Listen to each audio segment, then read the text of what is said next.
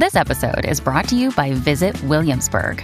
In Williamsburg, Virginia, there's never too much of a good thing. Whether you're a foodie, a golfer, a history buff, a shopaholic, an outdoor enthusiast, or a thrill seeker, you'll find what you came for here and more. So ask yourself, what is it you want? Discover Williamsburg and plan your trip at visitwilliamsburg.com. Another day is here, and you're ready for it. What to wear? Check. Breakfast, lunch, and dinner? Check. Planning for what's next and how to save for it? That's where Bank of America can help. For your financial to-dos, Bank of America has experts ready to help get you closer to your goals. Get started at one of our local financial centers or 24/7 in our mobile banking app. Find a location near you at bankofamerica.com/talktous. What would you like the power to do? Mobile banking requires downloading the app and is only available for select devices. Message and data rates may apply. Bank of America N.A., member FDIC. Hey there, everybody, and welcome to this short video on 9 tips for abandonment anxiety relief. I'm your host, Dr. Dawn-Elise Snipes. There are a lot of things that can cause abandonment anxiety, and way more than we can go into in this particular video. But I was asked to give a few quick tips that people might be able to start using. So here you go.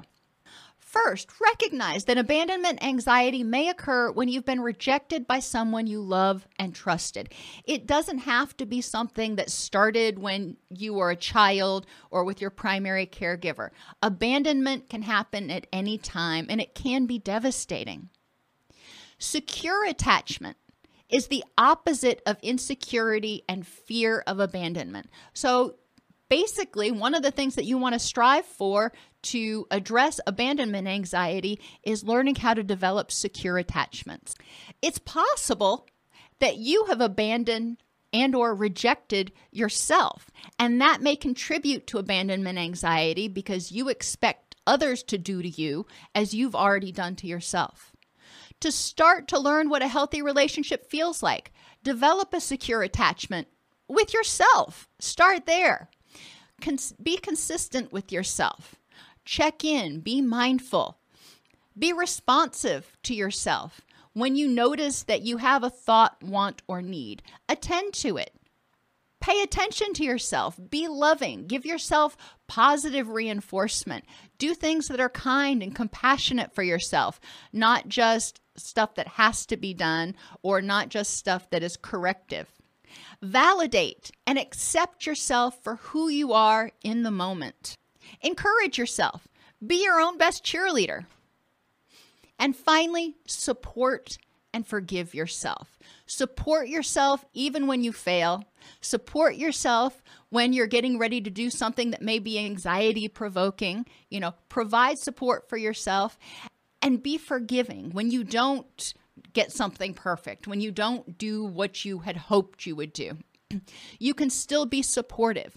When secure attachments are developed, that supportive home base is so essential because that's where the child can come back to when they have gone out of their comfort zone and had a bad experience. They can come back to that supportive, safe, loving environment. Some journal prompts. What are some similarities between relationships that you've had that have gone badly? How can you avoid or address these pitfalls in the future? If you've had good relationships, how are they different from the bad ones? Other things that you can do include accepting that anxiety is a natural experience to vulnerability.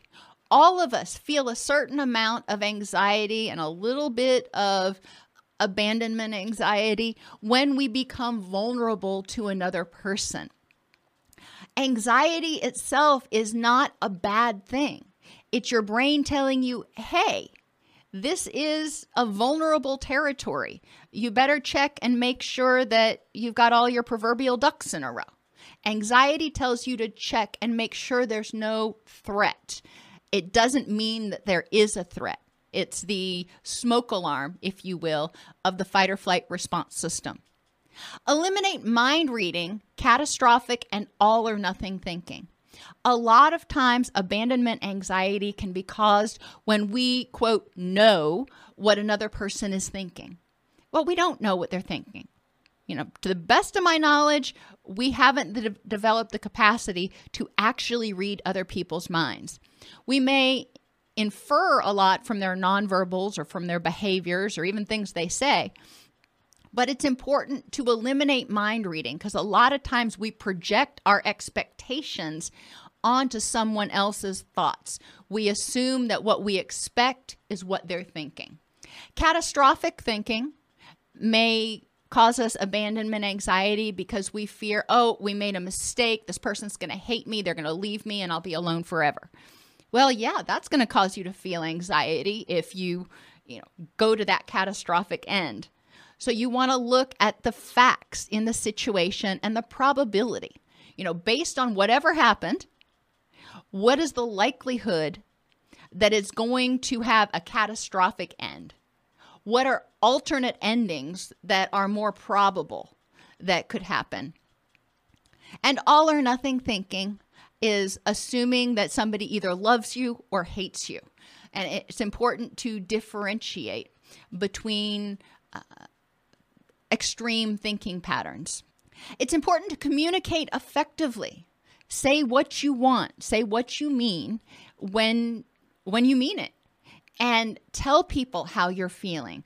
Don't expect others to read your mind either. Just like you can't read their mind, they can't read yours. So if they're not meeting your needs, it may not be because they're getting ready to abandon you. It may be because they don't know what your needs are. So it's important to communicate effectively.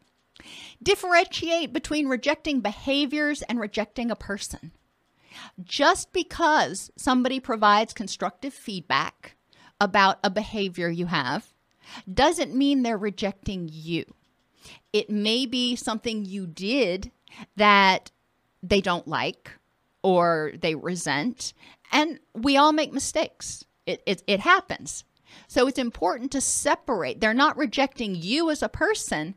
They just don't like what you did. And they are communicating that to be authentic. Continuously evaluate the accuracy of your thoughts in context. So what I'm thinking, what I'm feeling right now, how accurate is that with this person in this context at this time? Maybe you were in a relationship with somebody 3 years ago, and they started to withdraw and get grumpy, and they were tired all the time and stopped paying as much attention to you, and then they abandoned you. They left. Okay, that's devastating. You're in a similar situation in this current relationship. Your partner starts becoming withdrawn and grumpy and irritable and just exhausted all the time. Well, part of you may assume that you're going down that same path. But it's important to evaluate with this person at this time. What else might be causing that person to be withdrawn and cranky and irritable? Are they going through something at work, or are they going through something with family members or something that could be causing that behavior? What else could it be besides you, basically? Identify and address your abandonment triggers. Know what things that you feel, hear, see make you think that, oh my, this person is rejecting me or getting ready to abandon me. And then figure out how to address them. Remember, part of it comes from processing the trauma in your past when that trigger was formed, but also part of it comes from being mindful in the present about that trigger. In the present, is that trigger threatening? Or is that trigger just, whatever that person's doing, is that just very benign? It can be very different in different circumstances. Explore what you need in a relationship to feel safe. What does a safe relationship look like? And finally, create and maintain healthy boundaries with reciprocal adjustments. It's important in relationships that there's a give and take. And sometimes people who fear abandonment will get into relationships and they're like, okay, I don't want to be vulnerable to you and put a whole lot of time in this just to have you leave. So the minute we meet, I'm just going to put all my stuff on the table. And I mean everything. And that can be really overwhelming to other people. It's important to give a little bit of yourself. Let the other person give a little bit of themselves. you each, it's kind of like walking up a wall together. You each go a little bit at a time. So you each give a little bit, become a little bit vulnerable. You both have a horse in the race, so to speak, when you make reciprocal adjustments and you maintain those healthy boundaries. You don't put everything out there automatically right away, but likewise, you don't have a wall that's 6 feet tall and 20 feet tall and 6 feet thick around your heart the entire time either. Some journaling prompts. What does trust mean to you? If you trusted somebody, what would that look like? What do you need in a relationship to feel safe? And in what ways does low self-esteem prevent you from believing that people value you? More in-depth resources can be found in this playlist on addressing abandonment at allceus.com/abandonment-videos.